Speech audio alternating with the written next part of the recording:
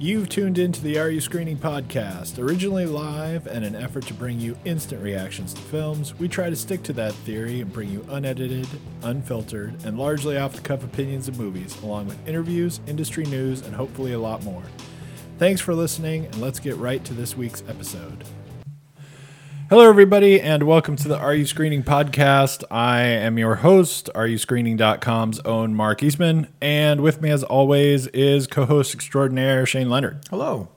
And speaking of the podcast, if you don't follow us on Facebook, but if just because I threw this out on Facebook, but if you need another way to get a hold of us, we are now on Amazon has podcasts, and that connects with Audible. Yep. So we are available on that if that's your preferred new way to get your podcast. So you can check us out there. This week, we got way too much stuff to talk about, and very little of it we will probably actually get to. But Shang-Chi is like the big movie. Yeah. And then there also kind of a run of things which we will not talk too much about because we haven't both seen all of the things. But Kate is out, and I'll talk about that one a little bit. Malignant is out, and then something else too. The Clint Eastwood one, right? Which is Cry Macho. Yeah. Give me Nacho.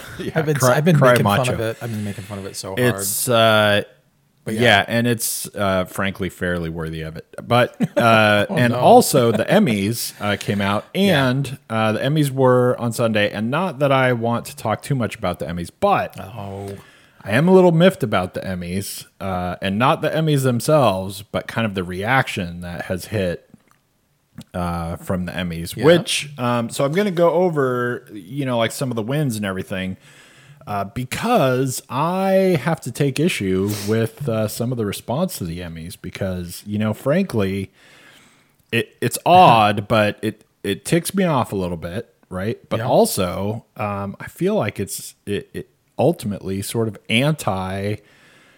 Trying to fix the problem and just complaining, because one of the big reactions, if you've been following Emmy reactions and stuff, is that no people of color won any of the acting, actress, main categories, type of things.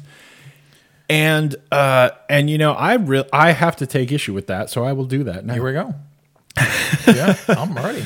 And really, I find it like so irritating. Because, it's one thing to look at the Emmys and go, in the last decade, something, right? Sure. Or if you have some specific awards you can look at and go, well, like in this case, this person should have won. Yeah. Or in this case, this person should have won.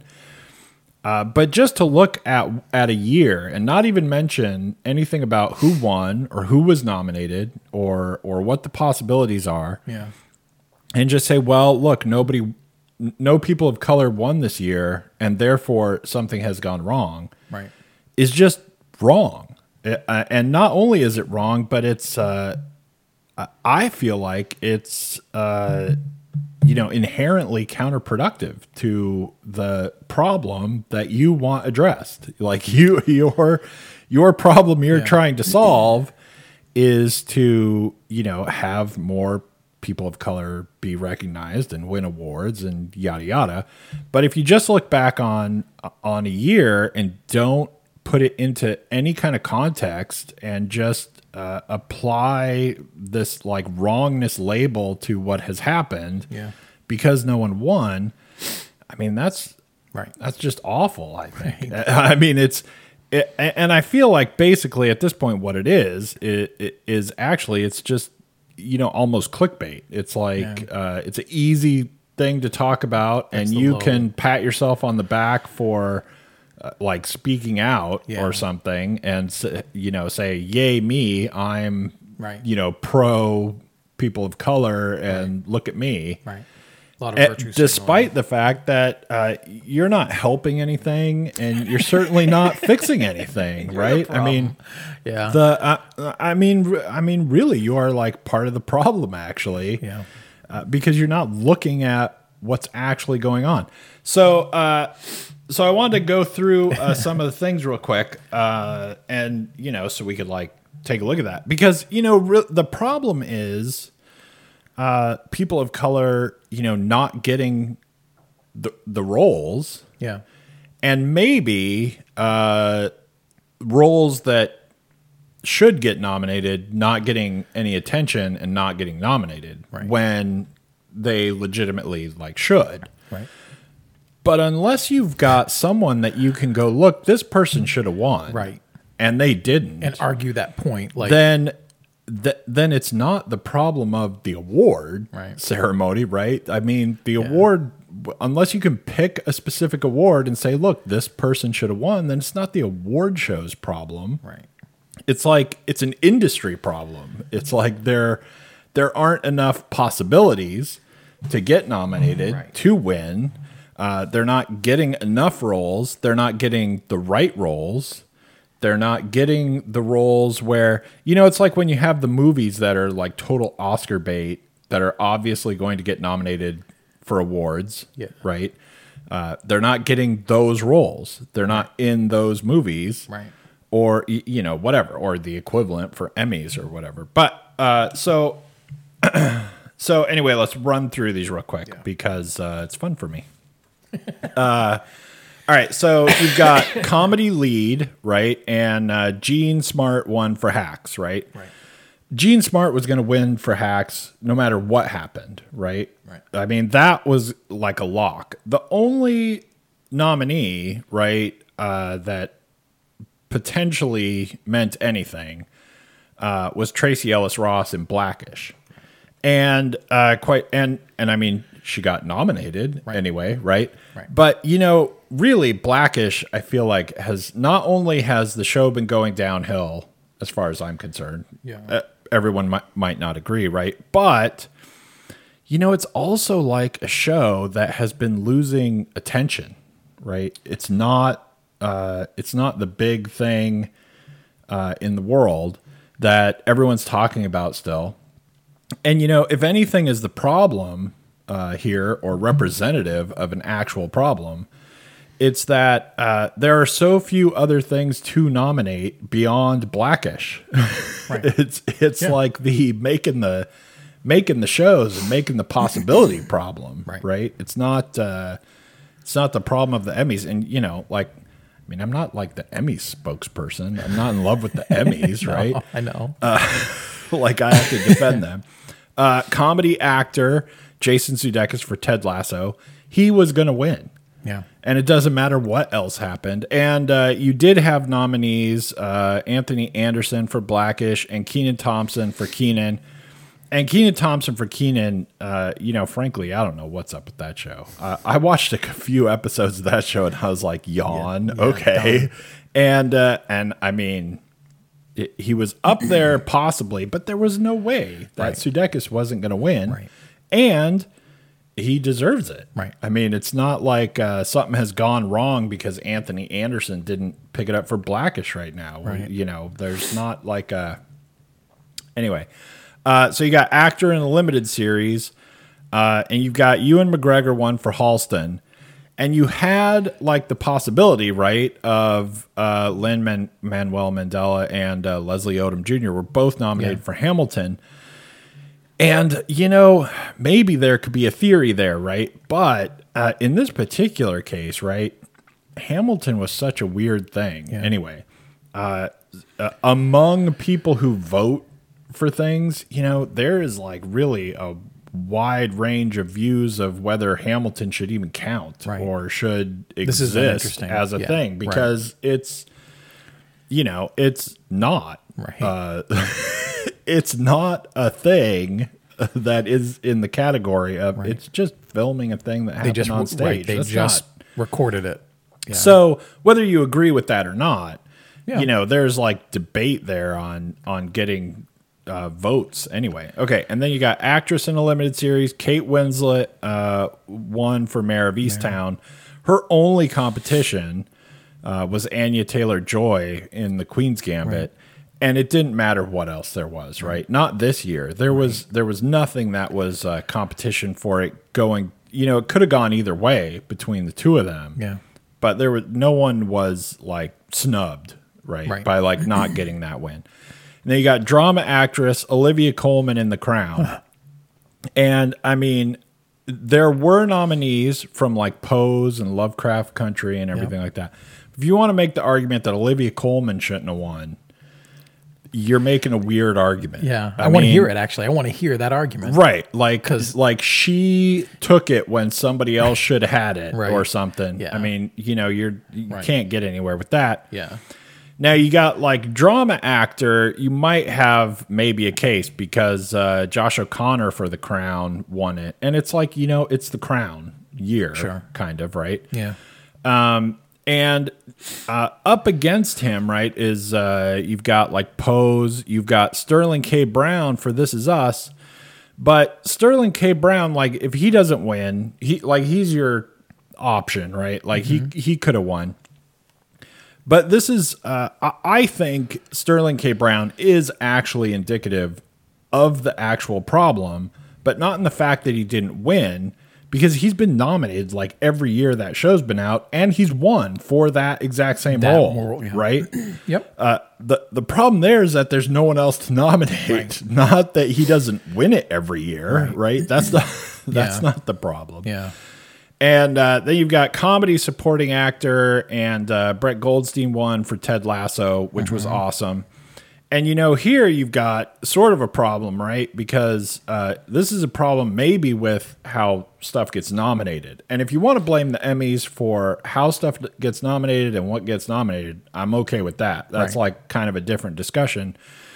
Because he's up against two people of color for Saturday Night Live and three other people on Ted Lasso. Right. And that is screwy. Right. First of all... anyone on Saturday Night Live, I guess in a way it's great that they get nominated. People on Saturday Night Live are not going to win, right? Unless like you'd have to have like the stars really align one year and someone would have to just blow the world away or something, right? But people on Saturday Night Live are not going to win that, even though we're going to be splitting up the votes with two of them being nominated and stuff. Right. But also, you've got really 4 people nominated 80% for of the Ted category. Lasso. Yeah, I think Ted Lasso is going to take this one. And that's gone wrong, right? Yeah. And I love Ted Lasso, right? But pick who the supporting comedy actor is in that show and let some other show have a chance at getting a nominee. It's crazy. Right. And even though I love that show and everyone in it is great, right? I think everyone in that show is great. And in some sense, they all deserve a nomination. Right.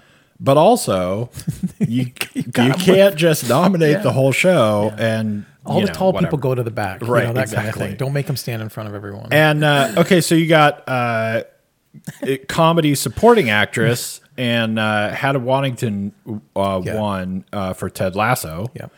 And you've got in that one, basically the rest of the nominees are split between Saturday Night Live and Ted Lasso and Rosie Perez for The Flight Attendant. So you've got like a person of color who had no chance of winning. Right. I mean, that was never going to happen. Really. It's nice that she got nominated. Fantastic. Right? Yeah, that's great. But there was no chance of her winning. And it's Ted Lasso, Hacks, The Crown year. And they're going to get everything. Right.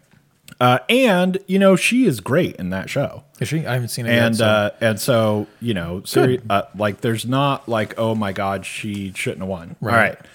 All right. So you got drama supporting actor. This was the one where if you were going to make a complaint, it was that Michael K. Williams didn't win since he died, right?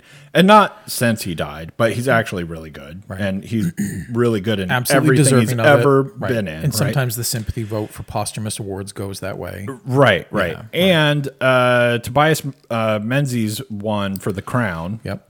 Because it's The Crown again. But here you've got 3 people from The Handmaid's Tale nominated. Right. Michael K. Williams, John Lithgow. Yep. And Giancarlo Esposito is nominated. Yep.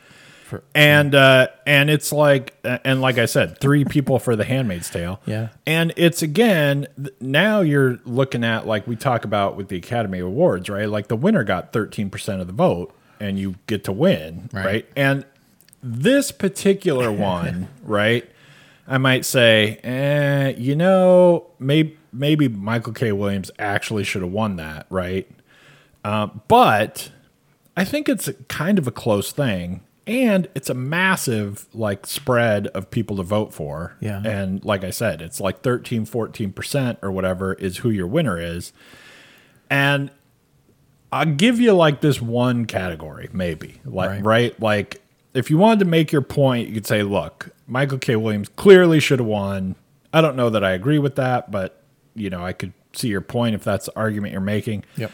But that's still one thing, like one of your possibilities, not the whole awards show is, messed up. Tilted. All right. Drama for supporting actress was Gillian Anderson for The Crown, which frankly I think is a little goofy because I don't think she's that great in it. But it's The Crown. And she is competing against 2 other people in The Crown and 4 people in Handmaid's Tale. Yeah. I mean, right. Again, like I said, who wins is not the problem here, right? The problem is that you've got 4 people nominated from The Handmaid's Tale, 3 people from The Crown, and that's your competition. Is figure out who wants to vote for which person in which.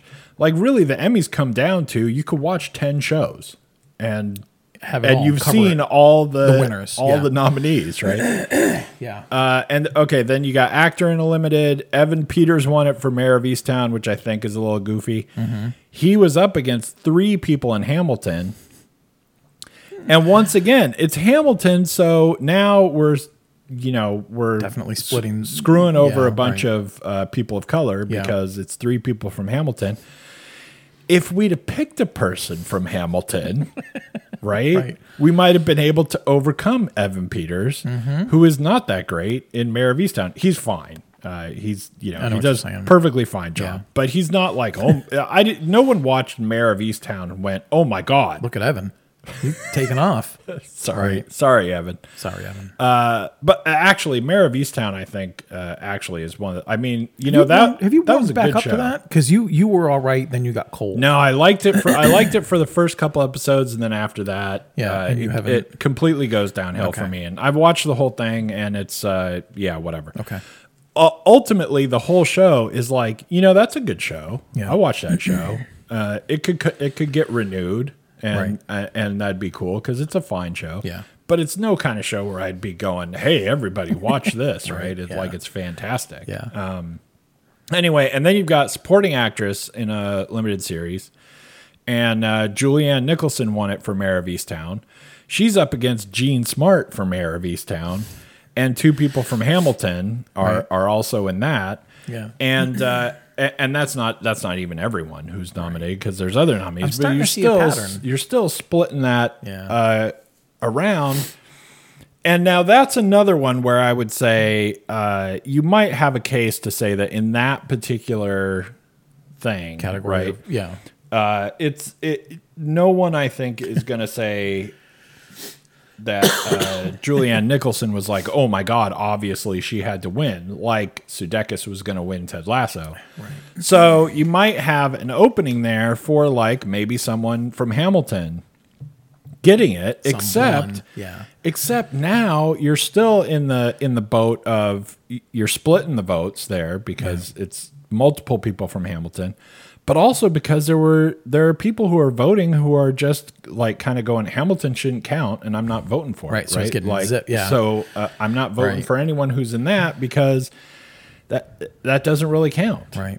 So who knows, whatever. But if you look at that overall, there is nothing that happened in this particular award ceremony that backs up any kind of statement of, look, no one of color won, and therefore, the Emmys are bad, right, or whatever. Get your pitchforks. There's people who won, and what you don't want, I think, or I hope, is it to come down somehow to every year some person of color has to win something, right? No matter what happens, right? That doesn't fix any problem. Won't that feel good? Yeah, right, right. Oh, I got your pity award. You need them to get roles and to get the good roles that come out, so that they're obviously nominated, so that they obviously can show off like the talent they have. Yeah, it doesn't help you any to have more and more people of color in roles, right, if they're still not getting the roles of some big company has some great new show that's coming out or whatever.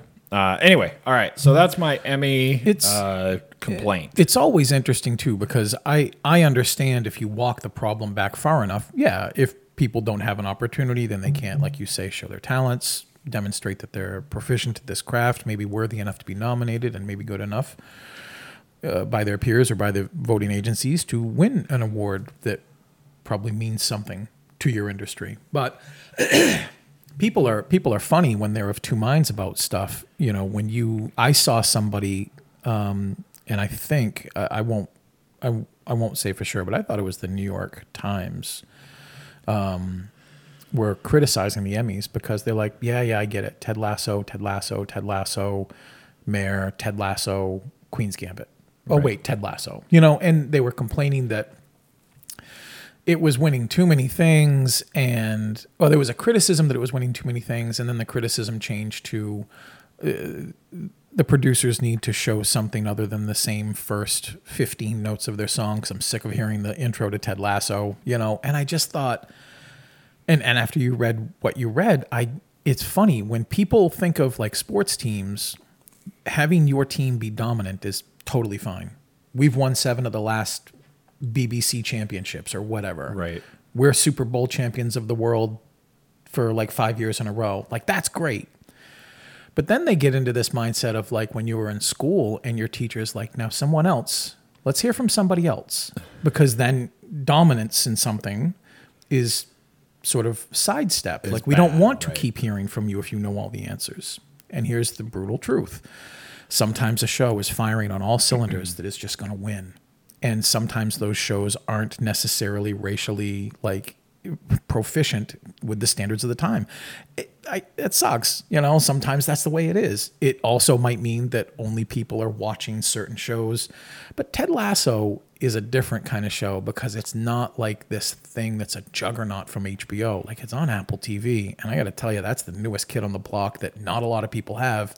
But they're finding ways to see the show. Right. And because it's so good, word of mouth is carrying. Like, there's a whole perpetuation here, and maybe some of that could be better with, different set of racial goggles, but also maybe that show is just what it is. And until something else comes along, people need to make up their mind whether this is the Patriots or whether it's your classroom, Right. And it's just, I find people that do that very interesting because they are in one moment very excited to be dominating. And in the next, it's like, okay, now you've answered 4 in a row. Let's let someone have this. And I'm like, right. Nobody else knows the answer. So I win. Right. So, and you've also got, not that we need to talk about TV forever, but you've also got like, there are no good shows, and right, I hear that you hear that all the time. Yeah, like I hear it all the time.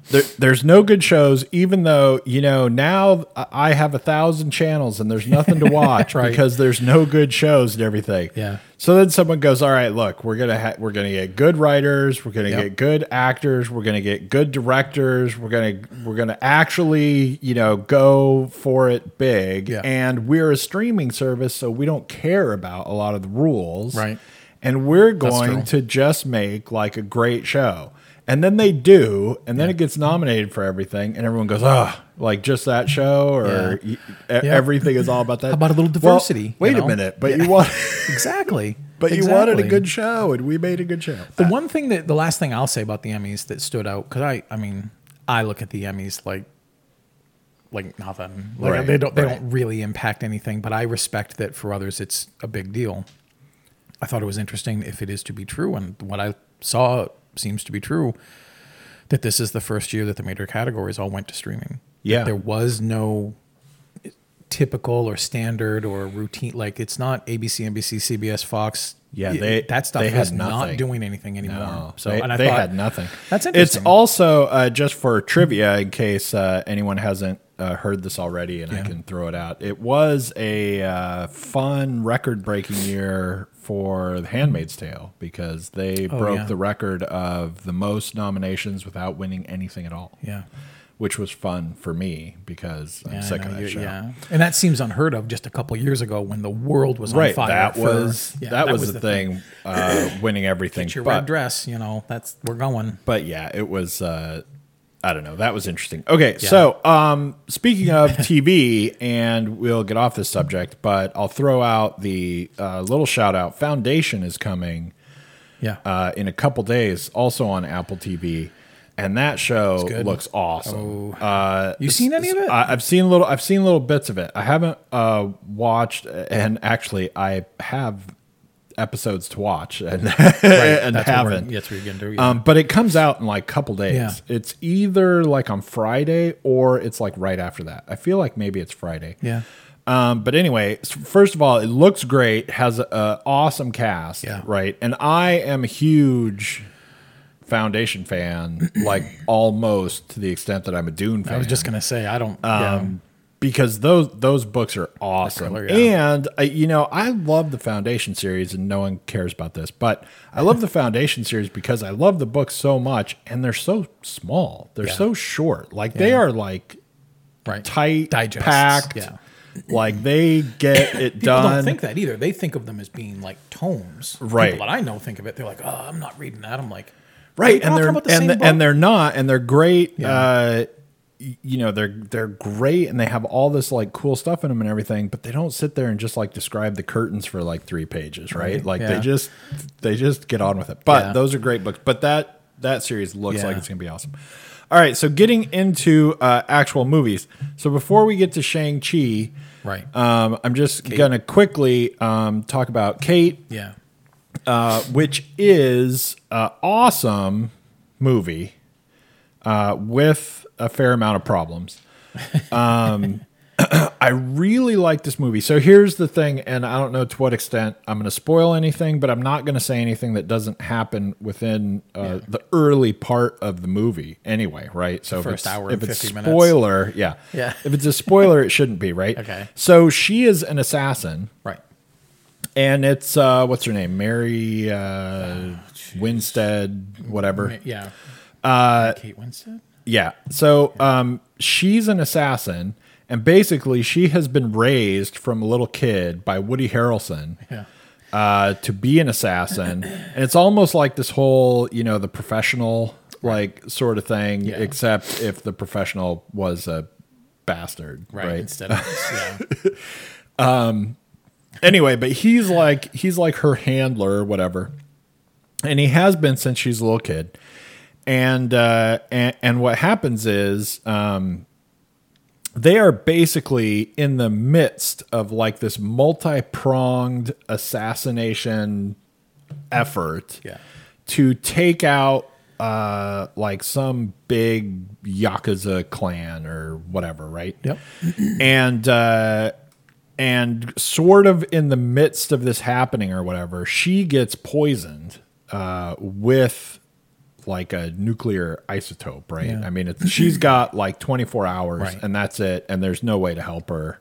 And the movie starts out within like 15 minutes or so. Yeah. We find out that like she's got at best 24 hours to live, and that's it. So, I mean, they're already telling you, look, there's no happy ending. Right. There is literally no possible way that she can survive. So we're telling you right now that at the end of this movie, she's dead. Right. And so basically, the movie is just like, Taken-esque. Sure. Right. Yeah. Where, except that the quest that she's on is to basically get revenge on whoever it is that poisoned her and find out everything that happened. Right. and it's really cool, Yeah. right? It's a very almost like, you know, Gunpowder Milkshake without like the campiness, Yeah. or whatever. Just in the sense that it's you know, it's like a mid-level movie. It's Yeah. not like a giant blockbuster or whatever. But it's a lot of fun, and the problem that it has is that it desperately wants to fight too much, and it's really like you know, it's almost kind of ties into Shang-Chi, right? Yeah. As one of my complaints, Right. is like there is just now this timer on fight scenes and how they have to work and how long they have to go on.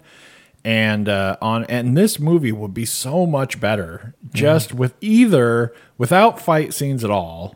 Because sometimes, you know, she just walks into a room and just shoots everyone. Yeah. And that's awesome. Sure. Right.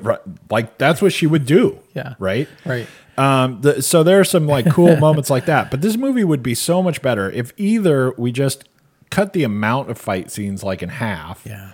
or they just were like really short, right? Right. Like someone could just kick someone's ass and not have to have all this back and forth, Parry like, and dodge, you know, and, whatever, like- right? But the story that like kind of plays out and how we like get from one thread to the other, she ultimately like kind of teams up with this the main Yakuza boss's like niece or Yakuza or however you're supposed to pronounce that. Yeah.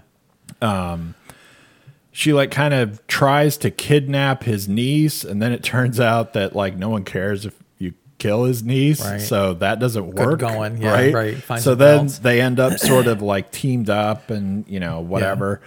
And we've got all this back and forth stuff happening there, and you know there's like actually kind of a cool, fun, like kind of Pulp Fiction-y. Oh, cool. You know, just Feel, vibe. weird thing. Yeah. Yeah, and like not the movie, No, I but know, like the old books. Yeah. No, I know what right. you mean. Yeah, the like vibe just of it. you know, and it's Yeah. fun, and she's great in it. It was cool. And She's and, great You know, anyway. it's I really fun. like her. But there's some of those parts where it's like, oh, come on, you know, and especially, you know, you can. I don't want to, you know, get labeled as being anti-feminist and all this stuff. Here we go. I know. Here we go. But you know, you could have a woman in a movie kick some guy's ass, Yeah.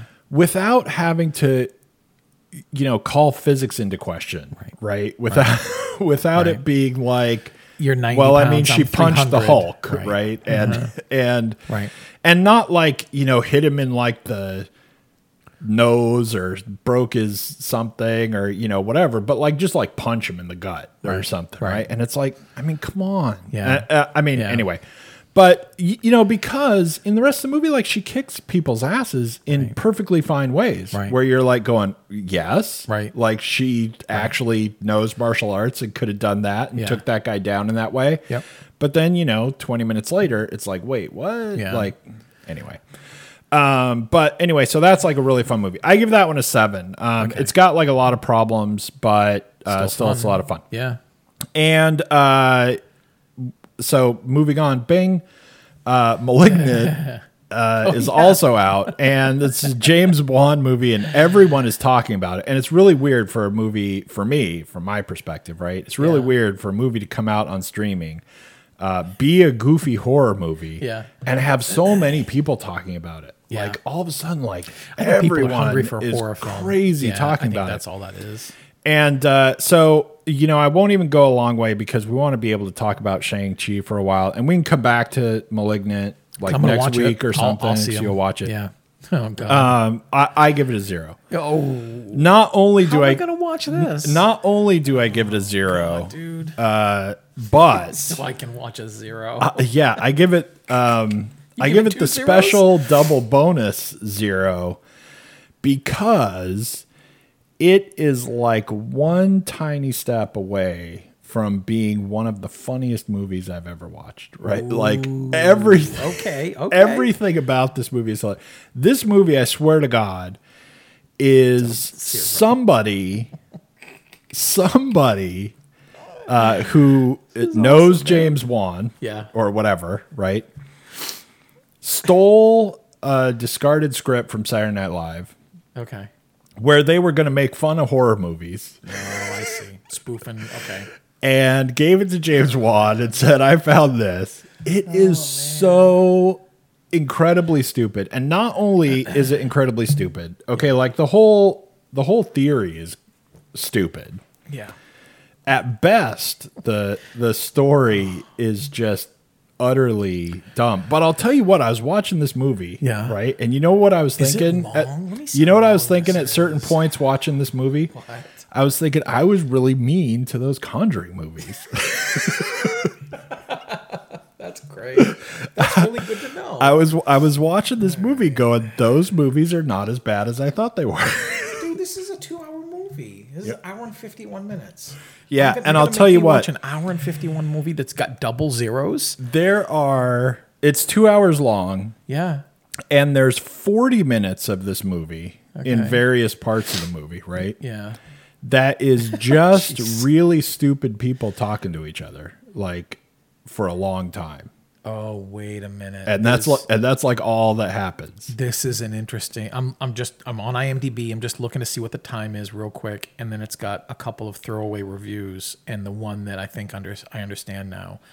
Somebody just said James Wan does Italian horror, and Italian horror is a very specific type of. You either have a taste for that or you don't. And now I think I get what I'm about to do. Oh, God, this is so bad. I always write down, if I haven't seen it yet and you have, I always write question mark for me and then slash and then what yours is. And I wrote 00. And here's the other thing about this movie. And I'm sure we'll get, send us your rebuttal comments at areyouscreating.com. Yeah.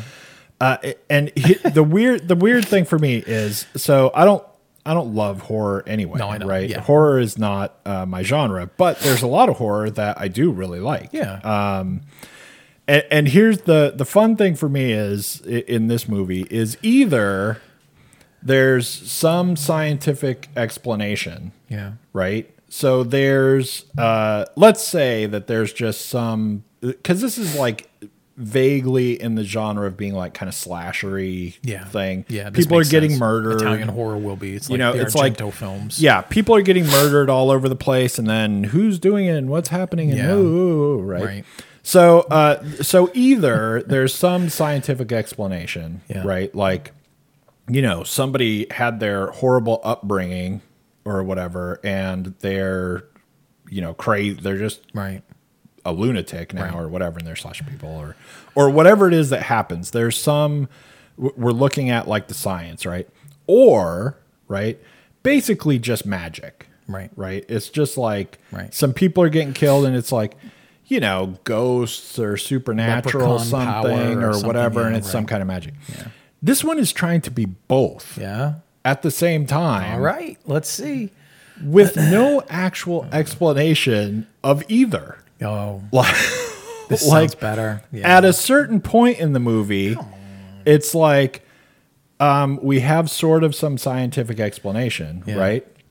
And then, just for no reason, magic. No, just magic. Magic happens. What? All right. Anyway, I bet I'll love it.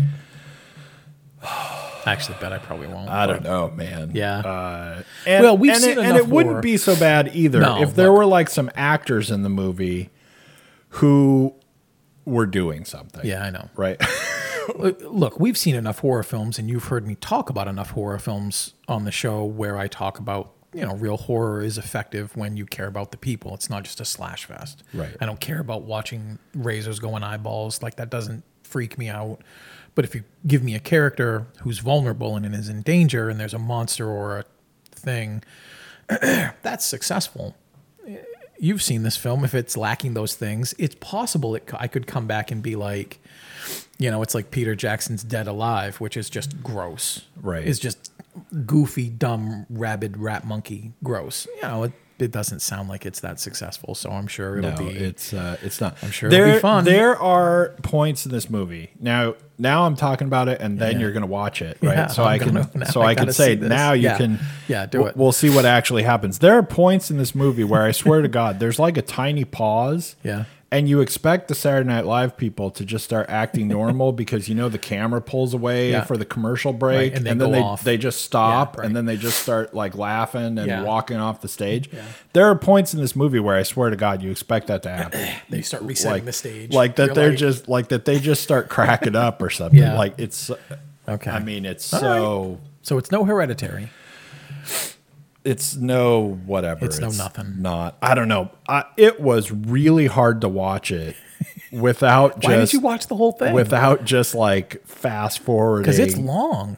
Because I couldn't believe how You were saying it. I was like mesmerized by how bad it was. Remember when we were watching Freaky? The Vince Vaughn thing that wasn't awful, but it was just so weirdly paced. And I thought best thing about this is it feels like it's only 80 minutes. I sit through 80 minutes. Let's do that. Right. But this is just long. Yeah, it is pretty long. Okay, Shang-Chi. Right. So this one is also kind of a fantastically weird movie. And we'll talk about other stuff, and I won't get into it right away, but we'll talk about other stuff about why the story is just as bonkers as you could be. Yeah. But basically, just to run through things really quickly, there's this guy, Wen Wu, who 1,000 years ago gets these 10 rings. Yep. Which will, and I'll have the review already up on areyouscreening.com. Go find the whole review. The 10 rings, which will never be explained in any way during this movie. So don't look for that. Don't look for it. Yeah. But 1,000 years ago, he got these, which give him basically a bunch of like sort of magic powers, superpowers in a sense of being able to use these 10 rings to like destroy stuff and fight and blow up stuff, and whatever. And they make him immortal. Right. So now it's 1,000 years later, and he finds this woman. They have 2 kids. Shang-Chi, who goes by Sean, has escaped from him and lives in New York and is a valet driver, and his best friend is Awkwafina. Right. And the guy, Simu Liu, Yep. who, if you happen to be very worldly, you may know, is from the Canadian show Kim's Convenience, and that show, by the way, is awesome. Supposed to be really and good. he is great in it, and he is great in it in that show in the exact way that that he's like actually a great pick to be in this movie, because he's like Chris Pratt, right? He's just very charismatic. Yeah. I mean, the camera like loves him. Loves him. He's your buddy Sean. Yeah. I mean, he is just a really great choice. Yeah. And you can see it in that show if you watch that show, because that's a really good show too. But he's great. I think even though I don't like this movie, I think he's really good though. I mean, it's not because he did anything wrong. Yeah. Anyway, and so now Wen Wu, who's like this evil, overlord story, he wants his kids back. You can see in the trailers that they say like, I gave you 10 years to live your life, and now it's time for you to come back, and blah blah blah. And then the whole evil story starts to happen, and Awkwafina kind of gets roped into the whole thing so that she can sort of be like our eyes as being introduced into this world and whatever. Yeah. And then hilarity ensues, and that's what it's about. I gave it a 4. Oh, that's a and I feel like it was pretty lucky to get it. And the only reason it got it is because there were a fair amount of scenes where it's kind of fun. I mean, it's like, I don't know. It's like popcorn, fun kind of nonsense. And it had a lot of parts that were fun, and there were like some of the fighting and action was like kind of fun, and him interacting with people was mostly fun. But on like the story side, just like I couldn't get past it. Like the story is completely stupid, and every time you go from like one next step, in the story to something else, it's either, totally random or I don't know, magic. And it's just like, what? Like, how do we get here? And I don't know. The story is bonkers. Anyway, so I give it a 4. It was a little harder than I thought. I figured you'd be around 6.5. Because it is fun. It's a good popcorn film. The heavy baggage that the film has to carry in some way is that it's part of the MCU, and that it is, there aren't very many surprises anymore regarding this. The only thing that's interesting is whether or not they can pull this off again. And by this, I mean introducing characters that most people probably aren't that familiar with. Right. Even if you're a comic book fan, you probably aren't real familiar with Shang-Chi anyway, but you might be. Right. It's like loosely. It's like a next step from like Guardians of the Galaxy. Yeah. Where it's it the was same like, idea. Okay, it's a Marvel movie, trust us. Right. And you don't know these people. But we're going to make you love them. And now we've got like another step. Yeah. And in some way, the MCU with Kevin Feige, they're doing a version of, I think when we talked about it and it stuck with me, I think you were talking to me because I think it was Brave, because Brave is the one I always remember, where you were talking about some of the special features and you're like, well, this is a formula. Right. And they nail the formula. The formula is predictable, but it's predictable because it's effective. And if everything comes in together, like the casting and the graphics and everything for Pixar, and in that way, the same thing for the MCU, well, we'll make you love Shang-Chi because you didn't even know who Star-Lord was. Right. Most people. Right. I gave it a 5, and I thought 2, like you did, that was a pretty lenient 5. I came into this thinking that I wonder if, and I remarked to you about it anyway, but I wonder if this was going to be in some way like what Black Panther was for me. And when we talked about it before seeing it, but more specifically after seeing it, I walked out of Black Panther and my initial reaction was that was a fun movie and it really wasn't ever made for me. It's not for me, but I can still enjoy it. And I had a great appreciation for the impact of Chadwick Boseman, Ryan Coogler, all the people that are involved in that film to give representation in a positive way to people that are either overlooked or never put positively on film. I kind of wondered if this was going to be the Asian version of that. And in a way, I still feel like it might be, but I feel like Black Panther had so much more attention to being better than Shang-Chi ever, and I'm going to keep mispronouncing it because I feel like I'm saying it wrong every single time, even though he says it 5 times to try to help us in the film. I feel like this film was trying to do too many things in a universe that has already like kind of established a bunch of stuff. It gave me Black Widow vibes where as much as I love him and as much as his character is in the movie, the majority of his character seems to be in the movie at different ages than him. Like he seems like a supporting character in the film that bears his name. And by the time he's allowed to do things, which I feel is in the 2/5 to 3/5 way through the film, that's the part I'm enjoying the best. By the time it gets to the end, which is just a big CGI fest, and I've learned that the rings are just the ghost in the machine. Whatever you want the ring to do, probably is going to be able to do. Right. You just have to pose a certain way. And the rings are different in the comics, if I remember this right, where each ring had a very specific thing. So one might be like the flight ring and the telepathic ring and the matter manipulation. Yeah, all I these don't things. know. They're completely different. And that's okay that they've changed it because also the rings were a conduit to this ship and there's all these other things that are happening. Okay, that's fine. I don't need to be as well versed in the comic lore as I was maybe like Wolverine. I get that. But with you, I thought, like you, I think, even though you didn't say it this way, I just felt like the attention was all over the place. There was no real focus. They were loading so many things in here while putting so much time into fight scenes that were, while beautiful, too extensive for what they were doing. If the rings are all powerful, every battle should mostly be like the first battle we see when we're getting a flashback to when the rings were first in the hands of Wenwu, and he was just destroying armies by himself, and then for giggles, just like cutting a path for everybody else to go have some fun. Right. You shouldn't be having any difficulty with anyone if you have the 10 rings. So the story inconsistency, the aesthetic of the story is beautiful. It was really fun to watch.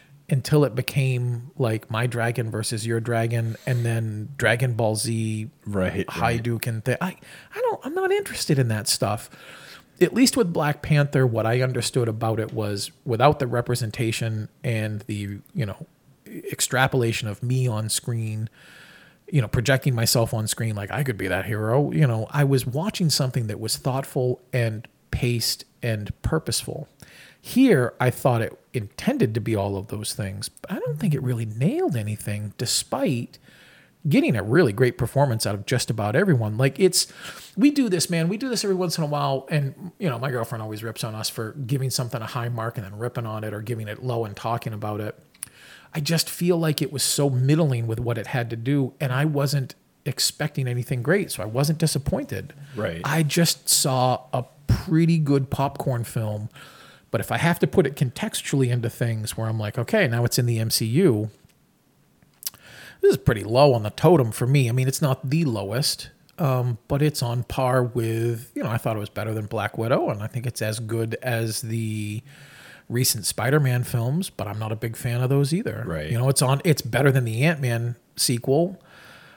But, Hooray. But again, what am I saying? So at least it's like 5 or 6 from the bottom, but it really should have, I thought, given me more, not to think about, but to at least fondly kind of reflect back. We just saw this movie, and it's mostly, I can probably fill it in by just saying, well, I think there's a fight scene here. Right. And then there's some lore, and then there's a fight scene, and then a parent does this.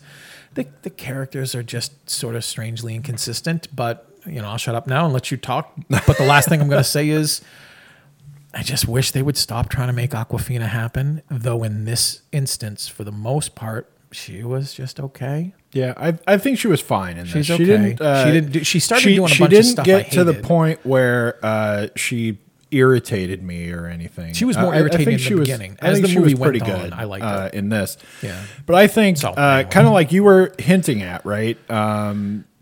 I feel like this is first of all, this is like, I think, indicative of where the Marvel universe is going wrong. Yeah. In each next movie, because this, first of all, it feels exactly like a movie made by committee, and it's a movie made by having a bunch of check boxes that you have to put the tick in, and it's written by having ideas of fight scenes that you want first, and then trying to figure out how to make those fight scenes fit into the story somehow. Yeah. And it's got all these parts of like things we want to do, scenes we want to happen, and then we'll get somebody to try and make a story that makes all those things happen. Yeah. And then what you do is you go, well, let's have this be the story. Well, that doesn't make any sense. Well, it doesn't matter, right? It doesn't matter if that makes any sense. Yeah. It's got like, rope darts are cool. Yeah, we like those, so we're going to have those. People like Crouching Tiger, Hidden Dragon kind of fighting, so we're going to have some of that. People like Jackie Chan fighting, so we're going to have a bunch of scenes that you would swear to God Jackie Chan was in. Dude, that scaffolding is right out of Rush Hour 2. Right. I see it and I'm like, well, I know what the next 12 minutes of my life are. Exactly, right. Yeah. And it's got all these little check boxes. Yeah. Somebody said we had to introduce what's his name?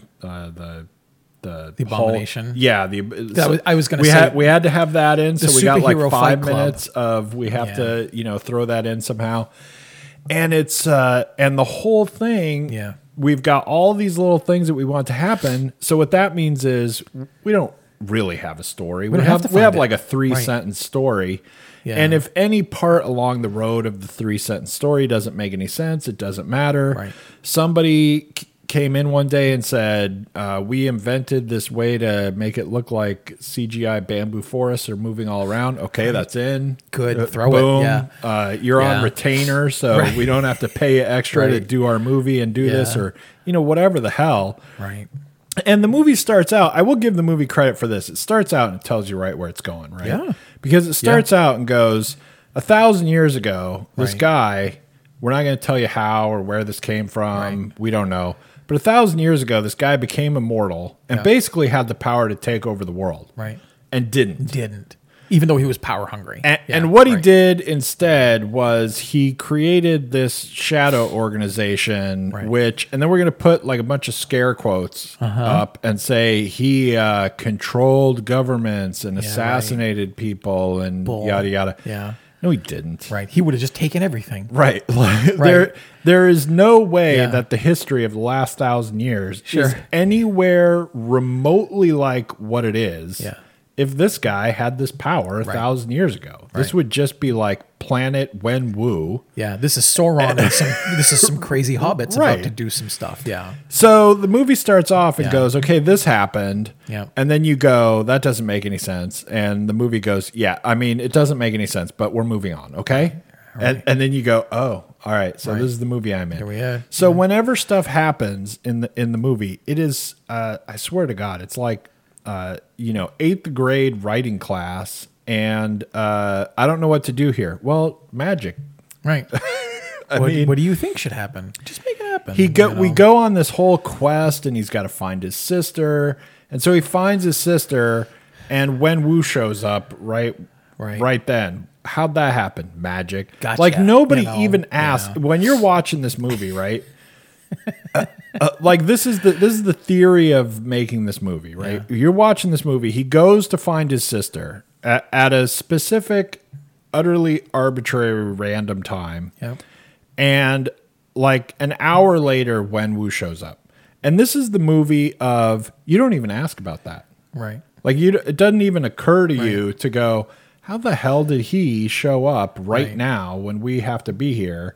Because the movie is already so committed to not making any sense. Right. Like the movie doesn't make sense by design. Right. It purposely tells you stuff that can't make sense. Yeah. Like basically so that not making sense somehow cannot be used as a negative against it anymore. Right. Like if the movie just keeps going, it doesn't make sense. Right. Then all of a sudden you go, wait, that doesn't make sense. That can't be like a negative of the movie. Right. That's like its whole goal is to not make any sense. Right. And then it's got, we finally get to the whole end of the world thing. The dude is like researching a village, right? Because he comes up with this idea. This is how he like finds his wife, right? Right. He comes up at a certain point with the idea that he found these scrolls that he's older than, right, that tell about the super magic town or whatever, right? There's a village with the super magic town or something, and he wants to go get them, whatever. And then he can't find this thing. He has to get them back so that he can see the secret route, right? Right. To get through the bamboo forest. Because no one in the history of the world has ever been able to get through a bamboo forest. How could you? That didn't want it to. Right, yeah. Even if you have the 10 rings. You have to go at the right time. Yeah. What? Trying to be the mummy. All you have to do is cut down the bamboo forest with your magic 10 rings. Right. No. It doesn't make sense. Right. On purpose. Right. Oh, well, okay. It doesn't make sense on purpose. And then they go, and their whole plan is we have to destroy this whole village. Because now there's actually a cool story that could have been in here about him and his like kind of transformation when he meets his wife. Right. And then like basically the abandonment of his transformation. Right. And really like how that sets him up to be like the perfect mark for this evil that's in there. That corrupts him. And yet we pay absolutely no attention to that story at all. Yeah. That could have been like a cool story. Could have been great. Right? Yeah. And then he shows up and his whole theory is that he's in charge of, this horrendous band of evil that's been around for 1,000 years. Right. And their plan is to show up at this village and kill everyone and get past this magic gate or whatever. Yeah. But he shows up to destroy this village. Not one person has a gun. Why? Why does no one have a gun? Arrows. Anyway.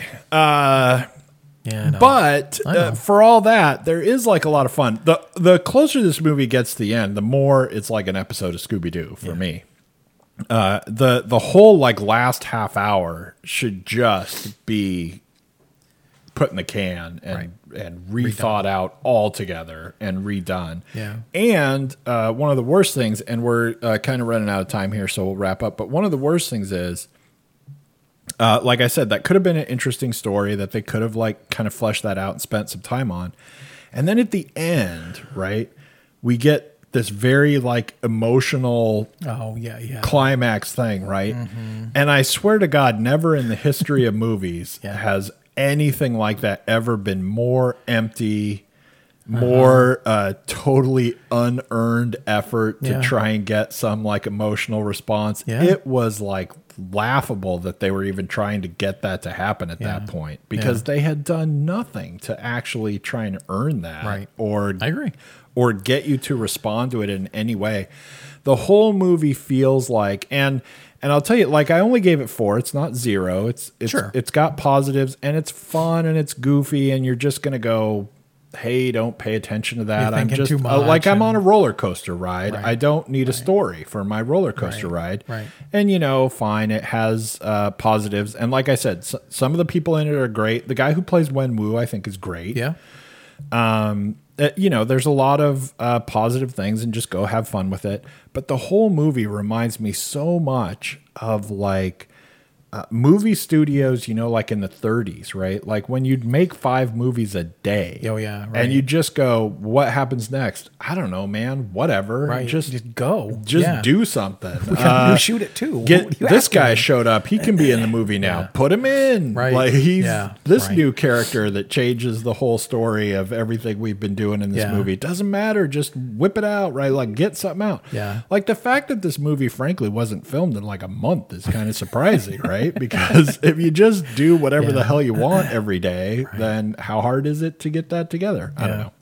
But it did, like, literally, I mean, you know, go watch really old Westerns. Yeah. It's really, like the same kind of no one cares what the story is. And look, he's on a horse and he shot that guy. That's so cool. Yeah. Who was that guy? Doesn't matter. Look at that next guy. Right. It just definitely felt like a weird non-MCU superhero film, you know, because there are other studios and other companies that are trying to make this universe of their own happen, and they're flopping because they just don't do the long game. This just felt like a weird patch.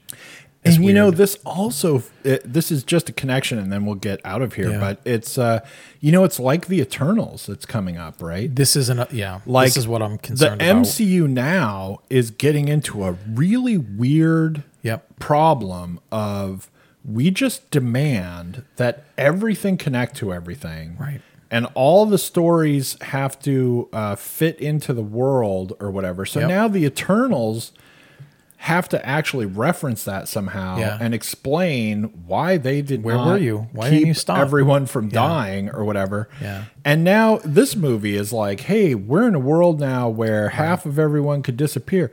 Well, where the hell was Wenwu? I mean, he could have. Right.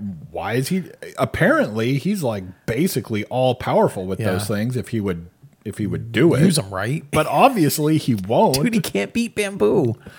Anyway, that's how much they sell the rings a lot. Everybody in the culture say these are the most powerful things you've ever imagined, and the universe never known anything. And I'm like, I know a guy that used to say his car was the fastest thing on the planet. It don't make it so. And yet, the really weird thing for me about this is, so it's weird enough, right, that they say this guy's had these for 1,000 years. Yeah. And the world still is the way that the world is because, I don't know, look over here, right? Because we're not going to explain that. But they're also like, okay, well, how do the rings work? And where did they come from? And what is the power?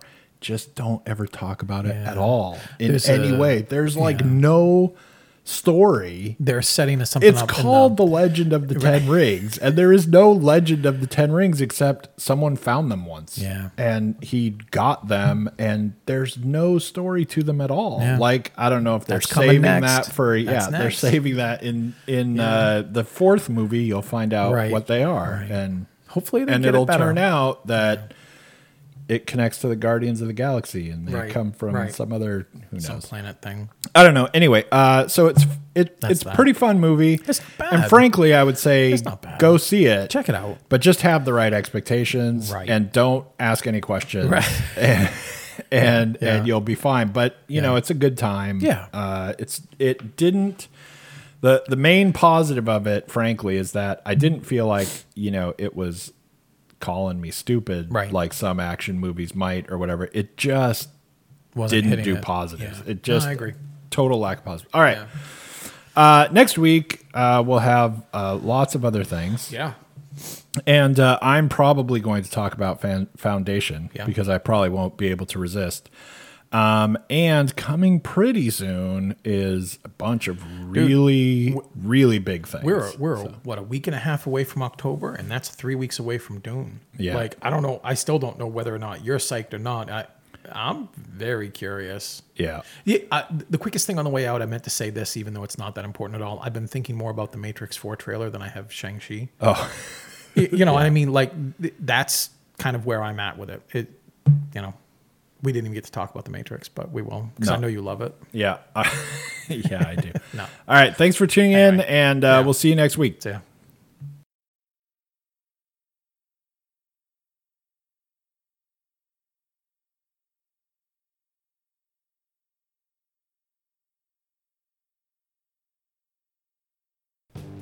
Hey, listeners. On behalf of myself and Shane Leonard, we want to thank you for tuning in once again.